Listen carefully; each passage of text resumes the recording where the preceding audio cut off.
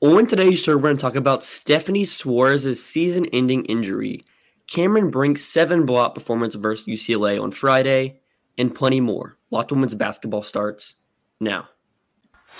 Ogunbowale for the win. Good! You are Locked On Women's Basketball, your daily podcast on women's basketball.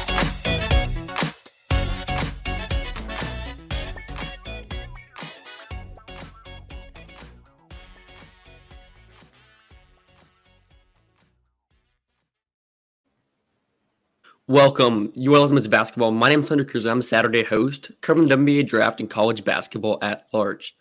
Thanks for making Locked Women's Basketball your first listen every day. And remember, Locked Women's Basketball is free and available on all platforms, including YouTube. Today's episode is brought to you by LinkedIn. LinkedIn Jobs helps you find the quality candidates you want to talk to faster. Post your offer free at linkedin.com/lockedonnba. I'm joined by my co-host Joshua Welch. Joshua's a women's basketball content creator. He can be found at ENFP_hoops on Twitter. So we're going to open up today's episode with Stephanie Suarez's injury. We like to touch on the good, but there's also the bad. And Stephanie Suarez suffered a season-ending torn ACL that will keep her out all of the season. She will likely return next season, and she will likely not be back until end of non-con play, start of conference play in like December, January, around there. So what do you think that implications has on like Iowa State and then also her prospect? Yeah, first off, like the injury just sucks, and it just seems like there's been more prominent injuries this season than any other. Like they just seem to be piling on, and I don't know what's going on behind that, but just sticking with Suarez, she was like a fringe prospect. Like I think she would have been a sneaky good pickup in the second round by a team if she had stayed healthy this season, since this is like her first season being in Division I play. She really impressed me.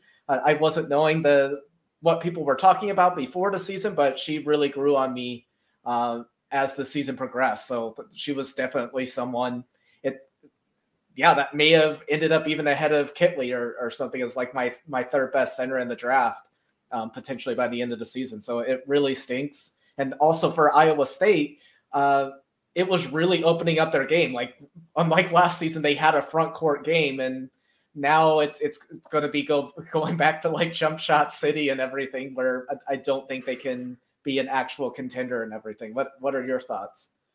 So I've kind of held off on talking about Suarez just because her sample size is so small. And unlike most other prospects, they'll have like 3 to 4 years of sample size before they're like it's their draft eligible season.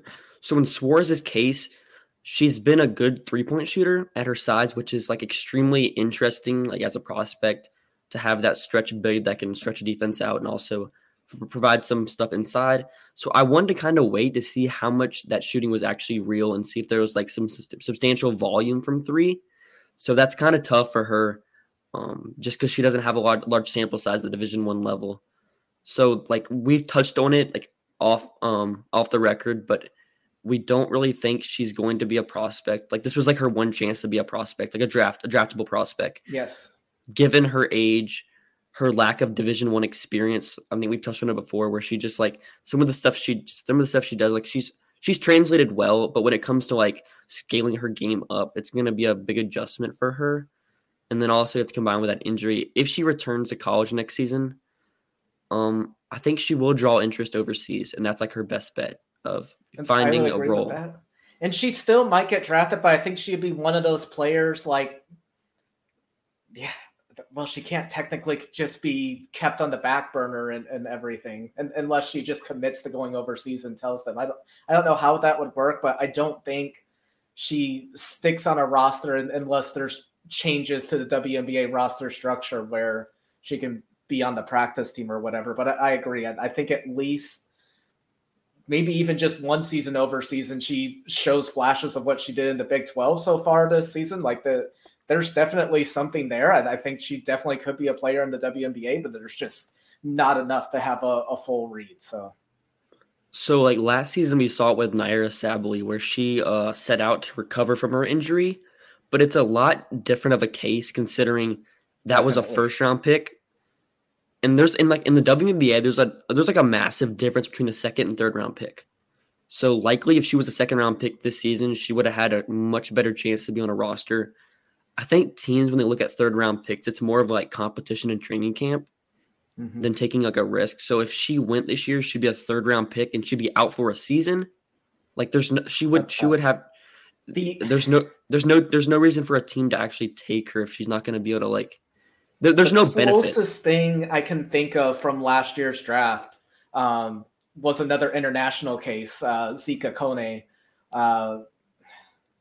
And she had the youth, I think. She had the youth. That's another thing. And, man, if she didn't get injured, like, I was seeing her sometimes, like, late first rounder, like, just with how she was dominating with tenured players. Like, I'm still really excited for her. But, yeah, I agree. Like, she still had more film against top-tier players, whereas has not been exactly going against the league competition these last few years. So, yeah, we need something more for her to stick on a roster yet. So I was talking to you about before we started recording. She just screams somebody that will, let's say she returns to college next season. She'll have like 15, 20 games of sample size. Then she'll get a spot overseas in like the following winter. So I think she'll get a spot overseas, most certainly just given her Big 12 pedigree. So I think she'll get a spot overseas, and she can certainly prove herself because we've seen it before with Rebecca Gardner. There's a lot of different players that can find themselves like on a training camp spot, and that's all it takes to have another opportunity at the league. So I think she'll certainly have another opportunity to make it. I think this is like, okay, she's like, this is the end of her pro career. She's gonna certainly have an opportunity to get to the point where she's playing professional basketball at a high level, and that's great for her ultimately. And I'm not counting out her being on a WNBA training camp next season either. She would just have to kill it off the gate. Like she would just have to be ready. And I don't know if that happens. So yeah, we'll just have to see. So I know you want to talk about the latest trade between the Atlanta Dream and the Indiana Fever. It was a 1-for-1 swap between Christy Wallace and Danielle Robinson. Christy Wallace going to Indiana, Danielle Robinson coming to Atlanta. What do you think about that trade, and if it has any like ripple effects going forward in the offseason? I'm just gonna make a bold prediction. Then there's probably other factors than what I'm saying and making it so black and white. But I think Robinson's a good backup point guard. I think if the Dream do not make a trade before free agency, it's going to be a similar season to last season. We use all our draft picks, build up our foundation a little more, and then try to contend next season. If we make a trade for someone like Alicia or something more out there like Skylar Diggins-Smith, then we can start attracting free agents, and we use those picks obviously to get someone like Alicia to come and then do whatever it takes to get a contender. And I think Aerie automatically gets traded if we're trying to contend. I think she has a potential future, but at that point, if you make that big of a trade, Cheyenne Parker only has one season. You're trying to attract free agents to come to your squad. Another move would have to be made. So it's going to be really, really interesting. And I'm happy that we're getting this trade discussion so early on. It's a lot of fun having a trade just before we even reach the end of mid-January. I'm expecting a lot more dominoes. What about you? So it was like the first earliest trade since like 2012 or something like that. So I saw that. An extremely early trade. I think it's not like a final thing because the Atlanta Dream have had struggles like with last season. Mm-hmm. Their assist to turnover ratio was one of the worst in the league. Not a lot of shooting in the backcourt either with a Wheeler, McDonald. McDonald took some strides, but she's certainly not like one of like the better shooters at the guard position in the league. And neither I think are like lead guards, like traditional lead guards in the sense that they can just like, if you're looking at like Vandersloot or Chelsea Gray, these championship level guards that can set up like complementary players on the wing, like Ryan Howard, because she's not a point guard. And so like you said with Alicia Gray, I think every team should be looking to sign her, maybe besides like Las Vegas and teams like that. But I think I every heard team should fans be. wanting to bring her on even and like move like one of their core players from last season. I don't agree with that. You win a championship, you keep the core that you have right now. That's playing with fire. So Yeah. I don't think they would do that. That's just fans saying stuff. But yeah, I think every team should be going after her. Just she does so much on the court. And she can certainly raise a team's ceiling. We saw it last season with Dallas. She really helped them take it to the next level as like their best player. So yeah, it's interesting. And her requesting a trade, I guess she kind of requested a trade. It's interesting.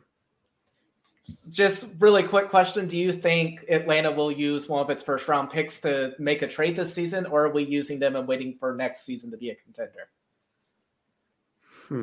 I mean, the 8th pick, I think could be. I think they'll keep the 3rd pick. I don't think that pick will get moved at all.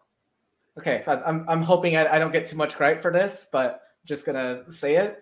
I am more concerned with the 8th pick if we're a contending team. This is only if we're a contending team, but I'm more willing to do the 3rd pick because it has more value to the teams, and there's someone I specifically want at 8th and has moved to a first rounder. The Dream desperately need like center depth, and I'll be talking about our next segment. But if we become a contending team, I would want to use that 8th pick to build up some depth. What's your definition of a contending team? Like, what is your definition? Like you say a contending team. What would that mean? A contending team is having like a starting lineup that can compete with any team night in and night out, and then having some competent bench players. Again, I talked about Vegas, how they drove me nuts that they didn't really have that. But to me, like it's something like Chicago where like it's just as tiring to deal with the players coming off the bench as it was the starters. Like it's not like a break. And I think Atlanta can seriously make some noise with that, with the draft picks we have with players like Naz Hillman that are already there. Again, it's really early on. It's with like how bare bones rosters are right now. But if you make a trade for someone like Alicia, you're going to draw some free agents you wouldn't get otherwise to start building up that roster and just really shaping yourself up to be a contender in this league. Do you agree with that definition, or would you add something else to? I just don't think the team's a top 4 seed this season. That's what I would describe as a contending team where they're going to be like hosting a playoff series. And it would take a lot of, let me say when I say contending as well, I would bank on a lot of things happening. Like if Alicia comes to us, maybe we're able to get someone like Azurá Stevens to come over to us. Maybe even like they talk together, her and Vandersloot, and they're like, hey, something really good is going on here. They got Alicia Gray, they got Ryan Howard, they got Cheyenne Parker. Let's come over here and try to get them their first title. Like it would take something like that to make them a contender. So I'm not saying that one piece alone would, but it may trigger other moves that do make us one of those teams. Yeah, just from a team building standpoint, I don't think it's smart to like speed up your rebuild because you have some good stuff going. Yeah, there. I'm definitely being a selfish fan. No, don't get me wrong. I know. Yeah, I might be taking a big risk. But unless you can get like Candace Parker, Brianna Stewart, I don't think you should actually try to be a contender. I don't think there's enough there. I think. Yeah. I know that I'm playing with fire. I know it, but I can't help it. I think you're taking too much risk with a thing could blow up in your face. Where you have stuff going this good. Is why I'm not a GM. So yeah. So coming on our show, we'll talk about Cameron Brink's 7-block showing against UCLA on Friday, and plenty more. As a small business owner or hiring manager, you know the success in 2023 all depends on the team members you surround yourself with. That's why I have to check out LinkedIn Jobs. With LinkedIn Jobs, you can hire quality candidates more efficiently by matching open roles with people who have the skills, values, and experiences to help you achieve your goals. LinkedIn Jobs helps you quickly attract quality candidates to your job with open target tools that go beyond resume data by using insights from your job's post, company, and their 875 million member profiles to put your post in front of the most qualified candidates. LinkedIn Jobs makes it easy to screen and rate applicants based on your job qualifications all on one platform. It's why small business owners rate LinkedIn Jobs #1 in delivering quality hires versus leading competitors. LinkedIn Jobs helps you find the quality candidates you want to talk to faster. Post your job for free at linkedin.com/lockedonnba. That's linkedin.com/lockedonnba. To post your job for free, Terms and conditions apply. And we're back. I'm your host, Hunter Cruz, and I'm joined by Joshua Welch on this Saturday afternoon. So let's talk about Cameron Brink. We've talked about her many times. She, the 6'4" big, had a near triple-double yesterday, recording 12 points, 11 rebounds, and 7 blocks. Most of which 6 of those in the fourth quarter. 6. And against our dear Charisma Osborne. It was tough. It was tough for her. So what do you think? Brink. Yeah. Let's start with Brink. Brink. What do you think? If you're listening, Cameron, please don't come back for another year. Like how she took over the game in the fourth quarter. Like I've seen very few performances like that. Playing against such a high caliber team and just being able to dominate like that. Yeah, there's nothing else that she needs to prove. I understand she's had issues with foul trouble that's kept her out as many minutes as she would want to play, but that's something that can be worked on over time. I don't know what else there is to gain in going to college and like playing some marquee games against players that decently match up to you. But yeah, I just don't see how much more she could grow doing another season in college. And I think it would be great for this draft. Like it potentially makes 4 centers getting drafted in the first round. Like center is a position of need this season as well for multiple teams, for both starting and teams that need depth. So yeah, like she instantly becomes a lottery pick with the Minnesota Lynx. Like, yeah, it would just bolster up this draft class even more and be a lot of fun. What about you? Do you think there's any benefit for Brink coming back another season besides obviously like the NIL money? I understand that, but yeah.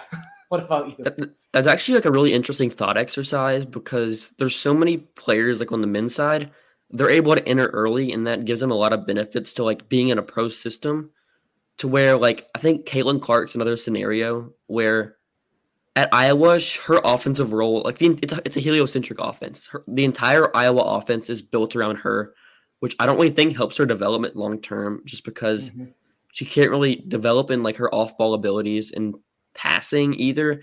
It's just like, okay, I'm going to give you the ball and let you like make stuff happen, which I mean, I don't think it's the best thing for her long term. And I think that's similar with Cameron Brink, where her staying around, like you say with the foul trouble, I think the best thing that's going to help her with that is being with like regularly playing against these people in practice and in games. Sorry for interrupting. You're probably saying the same. That's like the main thing with the rim protector. And we've seen that. I'm watching a lot of Ezi Mabagor film right now just because I'm working on a project on her. And with her, she's had some foul trouble. I think there's some similarities in their games, and she's had a lot of foul trouble, but it's starting to improve. And I think the way it's been able to improve is she's gotten the league at like 19 years old. So the foul trouble was kind of expected. I mean, they allowed her to make mistakes.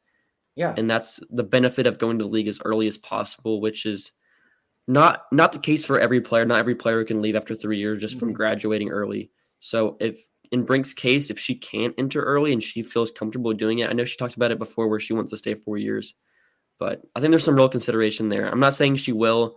No reporting here. I just think that it's something to consider, I think, for her as well. So we can move on to Charisma Osborne. It was a rough evening for her against Stanford in their 72-59 loss. She had 12.7 rebounds, 2 assists, and 3 steals, but 4 of 18 from the field and 2 of 6 from 3.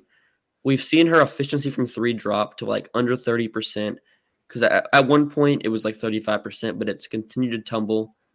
There's definitely I'll be ready to battle for her for a second, but go ahead and continue on with your points really quick. I was going to say there's definitely some like adjusting from that injury she had, just getting more just getting acclimated back into that. So what did you think about, I know you had an interesting take off air about her returning. What do you think about that?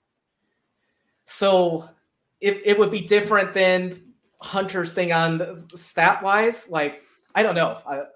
The game against Oregon before she got injured, she was playing her best ball of the season. Like, I think it's just going to take a little getting in the rhythm. If like the shooting slump goes long term, then yes, I'll be more concerned, but I don't think it happens. And just how she's able to contribute in other ways in her passing game, in her defensive game.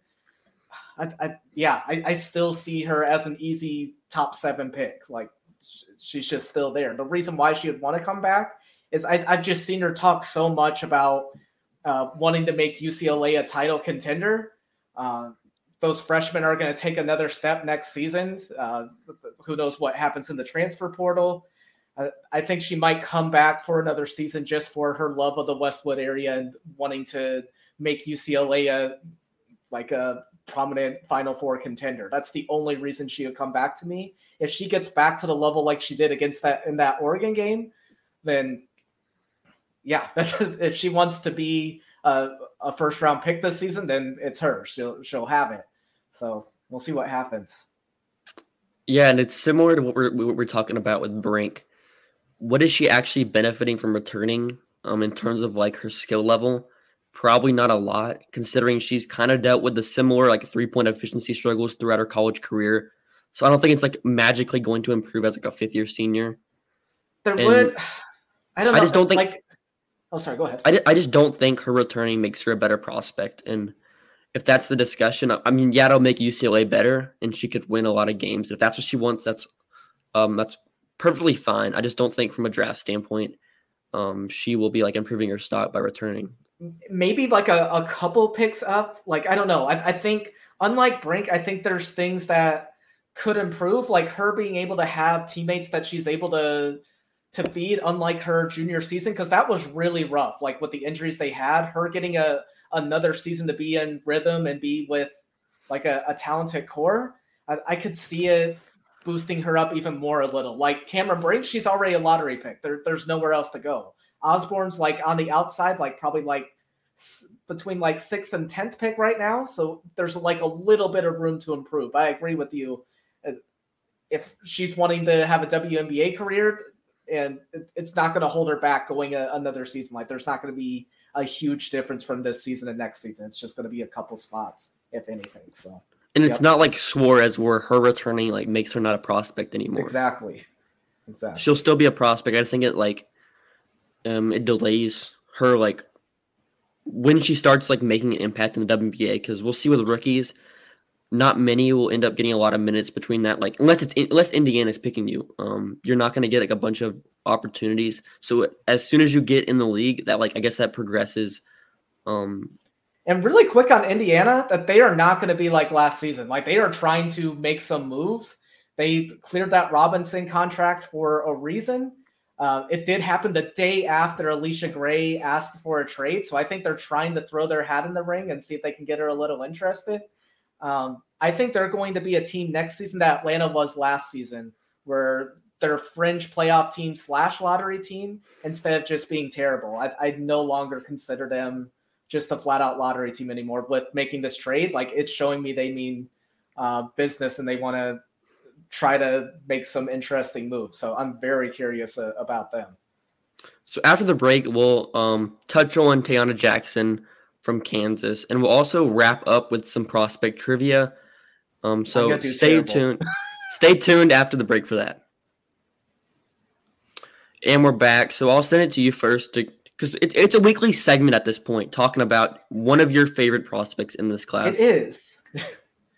So yeah, like the last time I did a draft board, like it was before Tayana Jackson played some more prominent opponents.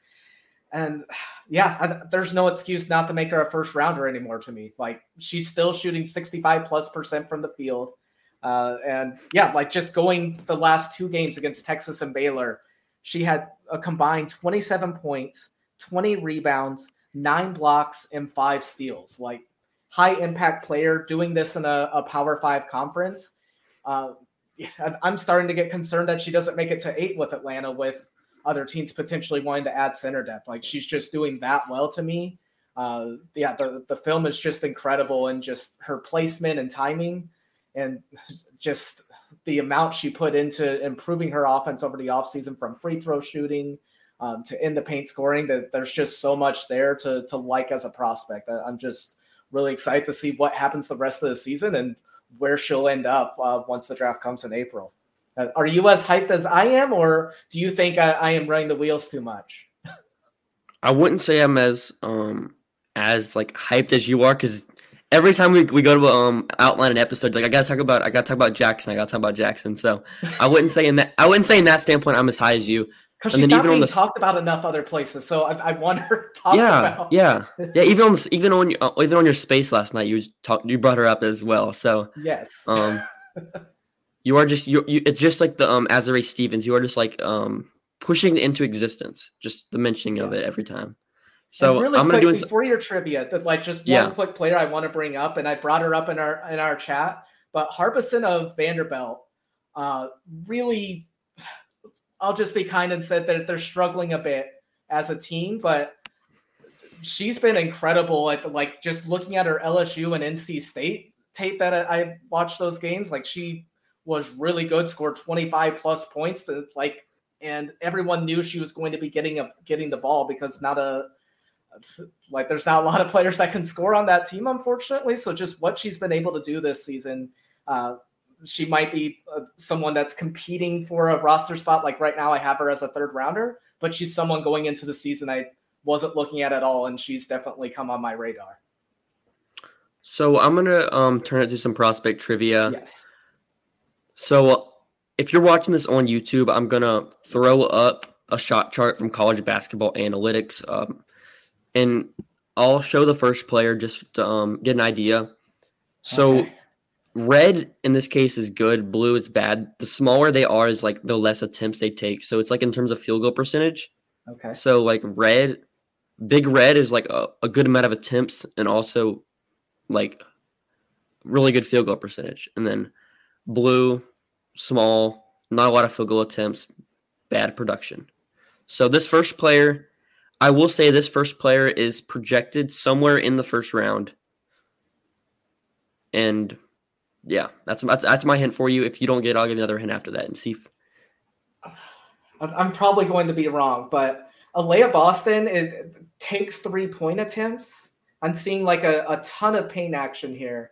Actually, too much in the far mid-range. And you said the dark blue is a lot of attempts, so never mind. I don't think it's her because there's a lot of attempts from 3-point, but not a lot falling. You're saying a potential first-round pick. I'm saying it's one of your potential first-round picks, and I'm going to go Emmy here because I know she hasn't had much of an outside game. She takes attempts. No, but she hasn't been dominant in the paint. See, I told you I would do bad. You know what? I'm going Jordan Horston. This is Haley Jones. This is Haley Jones. Okay. She's shooting like under 15% from 3. That's what you see there. A lot of. Okay, that makes sense. Not a lot of. She's got that one red spot from 3. Proficient at the rim. And that's kind of what they are with their Princeton offense. A lot of rim and 3. So I'm gonna send it to this next player. Similar case, but not a lot of corner 3-point attempts. Like very few 3-point attempts. Not a lot of mid-range attempts either. That's some hint on their offense. This player is like probably like a second-round prospect. I haven't seen many yet in the first round, but she's between like late first to early second to mid-second. It's wide open, like after like the top players, like top 7 to 8, it's wide open. Proficient at the rim. Really good shooter at the top of the key. So this is one of the harder ones, I think. My gut instinct, I don't think is right. I was thinking Celeste, but I don't think I'm right. So yeah, if you make a guess, I'll give you another hint after that. I'll give you like a conference. I'll go Celeste Taylor. This player, no, it's not Celeste Taylor. No, because she's done better at 3. But anyway, go ahead. Yeah, this player is in the Big 12. She's in the Big 12. Okay. Oh, Shaylee Gonzalez? No. One more guess? Blackwell hasn't played. Yeah, you can go ahead. Maddie Williams. You know what? It's Maddie. It's Maddie Williams. At the last second. Yeah, it's Maddie Williams. Yeah, she's been really good at the rim this season, which is a good development for her game at Oklahoma. So I'll send it to this last one. This player. I hope it goes better. This is a weird shot chart. I've seen this player. There's some people that like this player in the first round, others in the second round, others in the third round. That's a good hint. Oh wow. Okay. Anywhere, and the weird thing about this shot chart is there's not a lot of mid-range attempts. There's some like at the free throw area, and around there. But on the right wing, it's in the right corner is all red, proficient shooter. On the left, it's big blue. They're taking a lot of attempts, and not the greatest percentages. At the rim, there's some red, but there's also some blue. It's kind of shaky. Do you have any idea here? I have a player I'm thinking, but I haven't heard any first round buzz on them, so that's throwing me off. But I'm gonna take my guess anyway and go Taylor Mikesell. No. This player is it's I won't give you the exact conference, but they play in the South, which is kind of like SEC or ACC. Yeah. Have I guessed them already? I want to No. I have not guessed them. You have not guessed them. Interesting. You've guessed one of their teammates though, if that's any hint. Which probably got you thinking a lot now that I said that. Yes, it does. But yeah, you've guessed like first, second, or third, and then the team I guessed, and someone coming off. Let's go Zia Cook. It is Zia Cook. Whew, okay. Yeah, Zia Cook. I've touched on it before, but her shot chart. That is really interesting. Like I don't know if I've seen something like this where there's such a big difference from right and left. Yeah, just let her shoot on the left. I wonder if like I hope coaches like are aware of this. Because whenever I remember when I spoke to JC Sheldon before the season, I showed her shot chart and her like heat map, and she was like, "Oh, I've never seen this before." So I hope that's just like an Ohio State case, and then not like an SEC opponent's case. I hope they're aware of that, and they're not. They're just like shading Zia Cook to the right. You know, you just mean like to the left. Like, oh, you mean like shading? That's where she's going to make it, but we can keep her open on the left. Okay, got it. Yeah, that's what I mean. Yeah, so that's really interesting. I wonder if that holds true if teams are following this. If this trend will keep coming. Like, what do you think are factors in there being a difference between the right and left? I think it's just like an outlier shooting. Because Zia Cook is an extremely interesting prospect. Because one night she'll have like we saw, she'll have like 32 points, and then the next night she might have like 18 attempts. And I will say she has done better over the past couple games. If she can keep the trend going, then yeah, there's a lot of potential. I'm just wondering, especially games against Tennessee, LSU, what's going to happen in those contests, and if 20 plus point scoring is going to continue. So thanks for making Locked On Women's Basketball your first listen today. Now make your second listen Game to Game NBA. Every moment, every top performance, every result. On Game to Game covers every game across the NBA with local analysis that only Locked On can provide. Follow Game to Game on Locked On NBA, available in the Odyssey app, YouTube, wherever you get your podcast.